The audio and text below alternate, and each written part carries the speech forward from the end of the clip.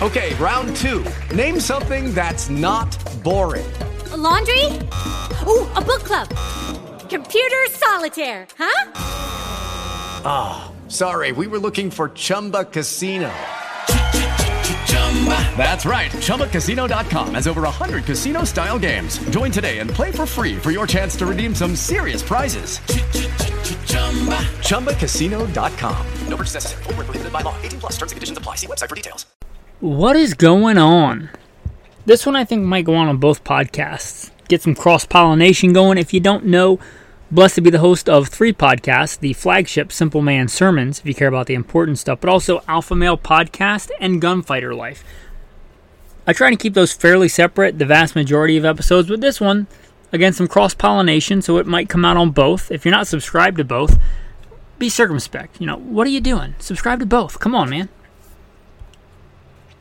But this one, can't we all just apocalypse along? Right? There's kind of a divide, I think, in the prepper, survivalist, tactical community. If you're not a survivalist or prepper or whatever, again, I would say be circumspect and consider that. Look at just the world around you and see if it might not be wise and prudent to foresee the potential for bad things in the future and prepare yourself. But anyway, just like the gun community, I don't know if you're familiar, but there's sometimes a friendly rivalry, or a joking rivalry, like what you would have between the Army and the Marine Corps, and I served in both, so I guess that qualifies me to say that, I guess. But there's a friendly rivalry, right? Between the Army and the Marine Corps, or between any of the two branches, really. You go from that jovial kind of messing around to actual animosity. You see this in the gun world, as in the people that are into the more old school walnut and blued steel kind of, they're referred to despairingly as FUDs, like Elmer Fudd, or the guys that are into all the tactical plate carriers and ARs and just that, and they're kind of referred to as the mall ninjas or something like it. But I think both have merit, and I think that's one of the things I'm blessed with. Because there's a lot of guys that do content that really have no practical real-world experience in the gun world, and some only have a very narrow experience. Not to take away from that, but they were just this one thing in the military. Or they were just a big game hunter. And I say just as in not that it's a bad thing, but that's a very narrow scope. Somebody that's hunted their whole life and has combat experience and has law enforcement experience, all that stuff, to give you a well-balanced approach. I think that's one of the things I'm blessed to be able to do and pass that knowledge on in gunfighter life, is that I've been a professional big game hunter and guide. I've also been a private contractor. I've also been law enforcement. I can talk about the Glock versus the SIG 320, and I can talk about the Browning A-Bolt versus the Winchester Model 70. Even though they're kind of two different worlds and a lot of people don't have crossover. Anyway, what does that have to do with today's topic? I know that's kind of a roundabout way, but you may see, if you get into the world of preparedness and prepping and survivaling, whatever you want to call it, this divide, this bifurcation, this dichotomy of the old school bushcrafty, I'm going to make cordage out of a yucca plant and make a Paiute deadfall. And the tactical guys, when the end of the world's coming, I've got 50,000 rounds of ammo and my choice of 3 different configurations of Daniel Defense AR-15 variants and civilian legal flashbangs, and I'm ready to rock and roll, man. And you're thinking, which one of these is right? Oh, well, they can both be right. They can both be right. And I don't think there should be this animosity in the survival, prepping, world community. And I think it kind of putting them in 2 separate camps and looking at them as one's right and one is wrong really hurts us in the main goal of survivalism. If the goal is to continue to survive, which one? Whichever one in that circumstance gives you the greatest chances of survival and doesn't compromise your morals That's the right answer, period. It shouldn't be an either or thing. You should have skills in both. Right? I can make stuff out of birch bark. I'm looking at something I made out of birch bark on the wall behind me. I can stalk and slay a deer. I'm also looking at my EDC gun sitting in front of me. Sig Sauer M17 with a Trijicon RMR. Old school and new school, baby. Whichever one gives me the greatest chances of survival. My EDC knife that I'm carrying right now is a Tops Tracker. Number 3. Got it fixed with a ferro rod and water purification tablets. A compass. Ranger bands for tinder. That's all on my EDC knife. Is it for tactical application? Is it for fighting? Is it for bushcraft? Is it for skinning a deer? Yes, yes, and yes. Check, check, check. Anything, right? Can I start a fire with tinder and a ferro rod? Yeah. But guess what? I have a streamlight in my pocket. Because if somebody tries to ambush me at night at a gas station, I don't want to be sitting there trying to figure out what they look like making sparks with a ferro rod and making a torch. Likewise, I can make stuff out of birch bark. But if I'm in the woods, and if you don't know, my wife and I live as neo-nomads, we live large chunks of our life off-grid. I'm semi-off-grid right now. Have been a long time since I've been on-grid. But if I'm out in the wilderness and my goal is to not just learn a skill, but my goal is to actually get water. If you don't know, living off-grid, getting water is one of the biggest pain in the butts day to day. Not like the acute, but the chronic, like the things that you need. If you just are accustomed to turning on the tap and getting water, you would not believe what a chore it is to get water, especially when you have to move water to where it is to where you are, like hauling it up from a creek. Okay, on that, if I'm trying to move water, can I make a container out of a deer stomach? Yeah, I can. Can I make a container out of birch bark? Yeah, I can. But if I come across an empty 2-liter bottle, guess which one I'm going to use to move water? The 2-liter bottle, right? Unless I'm trying to learn a skill of making a container out of birch bark and yucca needle and thread, which is a good skill to have. But unless I'm trying to do that day, if I'm trying to move water and I come across an empty gallon jug, I'm going to use it. Right? It's better. It's there. Should you know how to make shelter with primitive materials? Yeah. But if I'm bugged out or if I'm lost in the woods, which I've not ashamed to admit, I've been lost in the woods many times at night, get lost. Right? If I'm wandering around in the woods, I can make shelter, but if I come across an abandoned car with most of the windows and doors intact, am I going to sit there and make a bushcraft shelter out of, make a wiki up out of saplings and green spruce boffs? Or am I going to simply crawl inside that abandoned car and try and find some old plastic or something and patch up the one window? Right? Probably that one. That's probably the right answer. Why? Because it gives me the greatest chance of survival. The odds of me making, in an evening when I'm lost in the woods, a better shelter than an abandoned car, it's pretty much nil. Right? If I have some basic supplies like a Mylar survival blanket, I'm going to stay in the abandoned car. It's already shelter. Which one is the right answer for survival? Whichever one in that given circumstance gives me the greatest chances of survival. Let's flip that and say that I'm on the run. I'm hiding. People are trying to kill me. I'm doing E&E, escape and evasion, which thankfully I haven't had to do this in real life. Not like this. I mean, in the war, there was escape and evasion times. We were in groups, breaking contact or whatever, or avoiding bad situations. But I've never been like a downed pilot. I'm not going to pretend like I have. But if I was escape and evasion in the woods and people were looking for me, then the right answer would be not to stay in that abandoned car, because that's an easy place for people to look. I would probably make a more discreet shelter, like digging a shallow trench and covering myself on the bottom with dry leaves and on the top with small cedar boffs and covering them with some kind of natural material, some moss or something. Which one? The right one in that situation. You should have both those skills.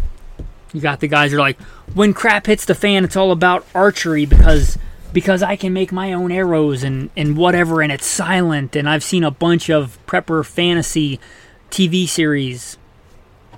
Look, you're talking somebody that took his first bear with a bow. I forget if I was 15, 16, 17. I took my first bear with a bow when I was very young. Right?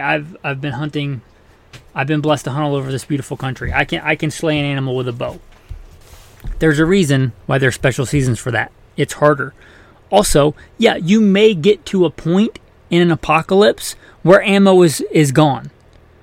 But you should be able to store enough ammo for your lifetime and your kid's lifetime if you're judicious with it. So it's kind of foolhardy to say, oh, I'm not. And you see this, like people, I think they're just against guns. They're like hoplophobic. They're afraid of guns. They have this like knee-jerk reaction to guns. And they want to justify that and say that guns are silly in the apocalypse because you're going to run out of ammo. Yeah, eventually.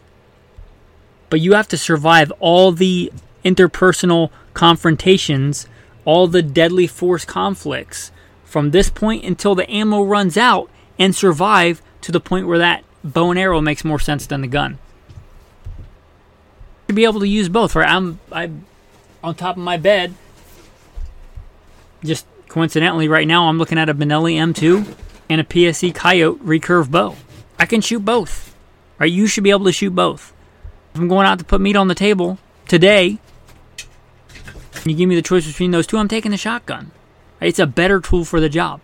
If there's some reason where I don't want to make noise, then I'll take the bow. If I have to pick one, I'm going to take the shotgun pretty much every time with no caveats until I run out of ammo.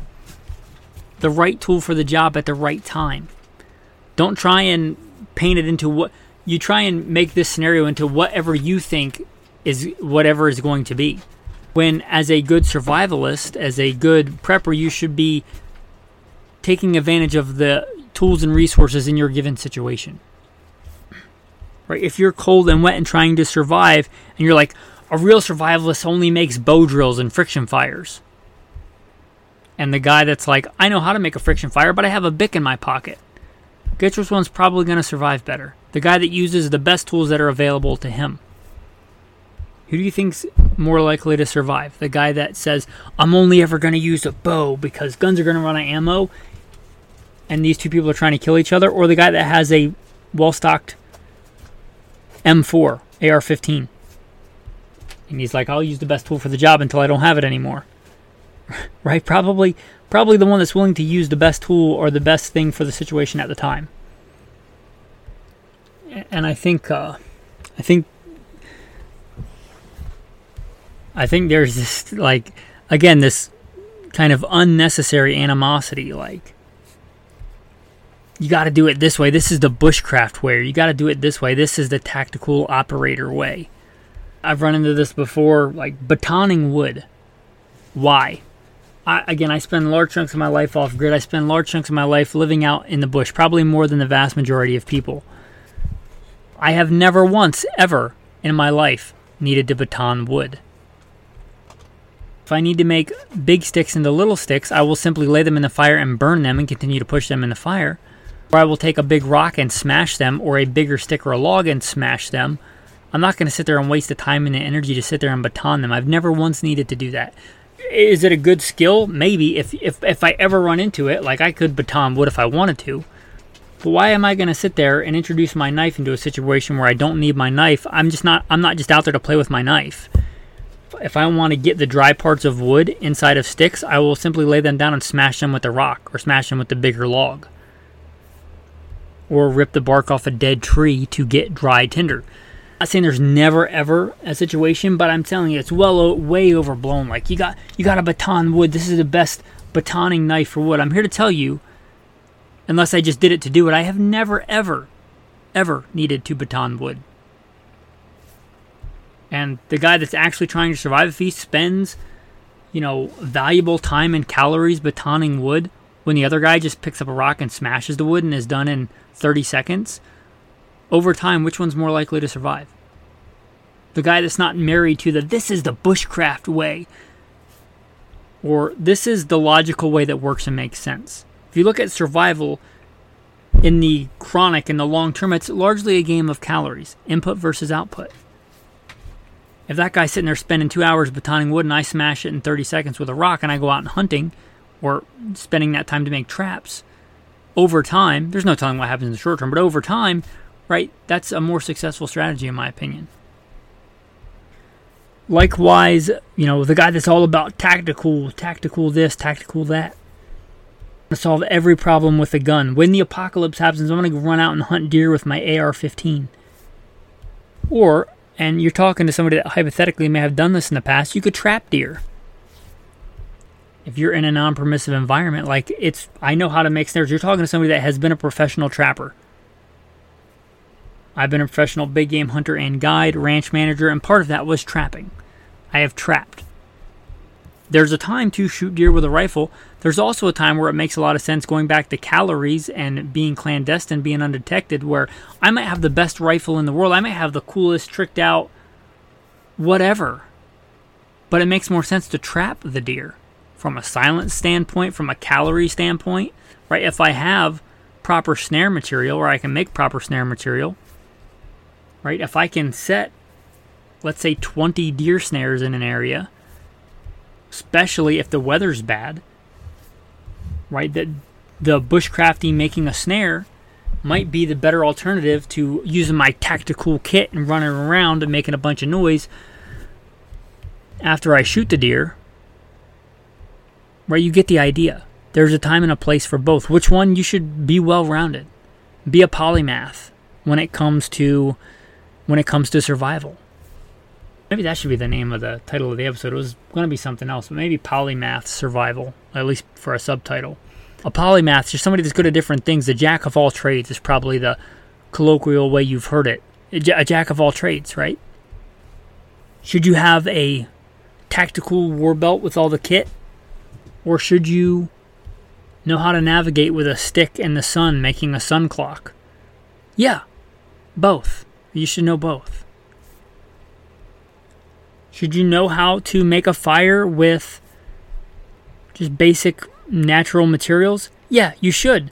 But guess what? If there's a battery around and I have a battery and a gum wrapper and I can make a fire that way easier, and it's an actual survival scenario, I'm not actually just trying to master the skill, I'm going to use the battery because it's there. It's a resource. As a human, as a survivor, I think it's good to use the resources presented to us. So I think it's kind of a ridiculous dichotomy. Which one, the bushcraft or the tactical? Yeah, both. Do both. You may even have a favorite. You may prefer one to the other, and that's fine. But I think you're doing yourself a massive disservice if you don't know both. Anyway, do both. Be familiar with both. I think both is the right answer here. Whichever one increases your chances of survival, if survival is your goal. Anyway, with that, your tactical tip of the day. I recently did this today. If you don't know, had some stuff stolen out of the truck. Some guns stolen out of the truck. Replacing the truck gun, the truck carbine. My general go-to truck gun is a shotgun, but replacing the truck carbine and AR-15. I have it put in a covert place generally in the truck, so you can't just look in the truck and see it. And I keep it in a bag with its line 1 and line 2 gear, the gear that's on the rifle, like in the grip, a spare extractor and things like that, because ARs break. And the line 2 gear, the stuff in the bag with it, spare mags, the bandolier to throw over, and if I have to get out of there quick. Anyway, if it's a truck gun, there's a good chance I might have to get to it quickly, rapidly deploy it. Oftentimes we think of in the survival and the bushcraft, it's got to blend in, it's got to blend in, it's got to blend in. Not always. Sometimes you want to stand out. On the bag that I have, it's a soft case. It's got a shoulder sling so I can just grab the whole bag if I need to. But on there, I put a really obnoxiously bright orange piece of paracord on the zipper pull. Because if something happens and I have to jump out of the truck and I have to open it really quick and deploy the gun, I don't want to be fishing around trying to figure out which of the 3 or 4 zipper pulls on there opens that so I can grab the gun. And I don't want to be having to do that at night where I can barely see. I want to be able to easily see and grab and open that case and deploy the gun. You don't always want everything to blend in. This is handy for like a lot of stuff in the world of survival. A lot of people gravitate towards everything's got to be camo. Everything's got to be camo. No, you don't want everything camo. Like if it's a knife that goes in your pocket, it doesn't need to be camo. And if you set it down, it's probably beneficial if it's a bright color so that you can find it again. So that you're not looking around for it at night and then you can't find it. Or you step on it. Right? So if it's a knife that goes in your pocket, a bright color may actually be more practical than like a camo knife. Why does a pocket knife need to be camo? I'm not saying if you have a good knife and it's camo that you can't use it, but if you're looking for a pocket knife, like let's say a really good classic EDC knife, a Buck 110 Slim, and you choose between camo and bright red, I would choose the bright red because it makes more sense. Anyway, tactical tip of the day, not everything's got to be camo and discreet. Sometimes you want things overt. If you're running a soft case, you may have to deploy rapidly. Maybe take a bright color, a 550 cord, or even like bright colored duct tape so that you can grab it and find it easily. If you're a few feet, because you're going to have to be within a few feet of it to open it, then you can see it really easily. If you're more than a few feet away, you're probably not seeing, several inches of 550 cord. So it's not like going to give you away if you're trying to do the escape and evasion thing, right? So it just makes sense if there's something I'm going to have to rapidly find and deploy for it to be easy to see. So just a different way to think about things. Again, finding that balance. Overt versus covert. Whichever one is better for the situation. Anyway, that's your tactical tip of the day. Your tactical verse of the day. I would have lost heart unless I had believed that I would see the goodness of the Lord in the land of the living.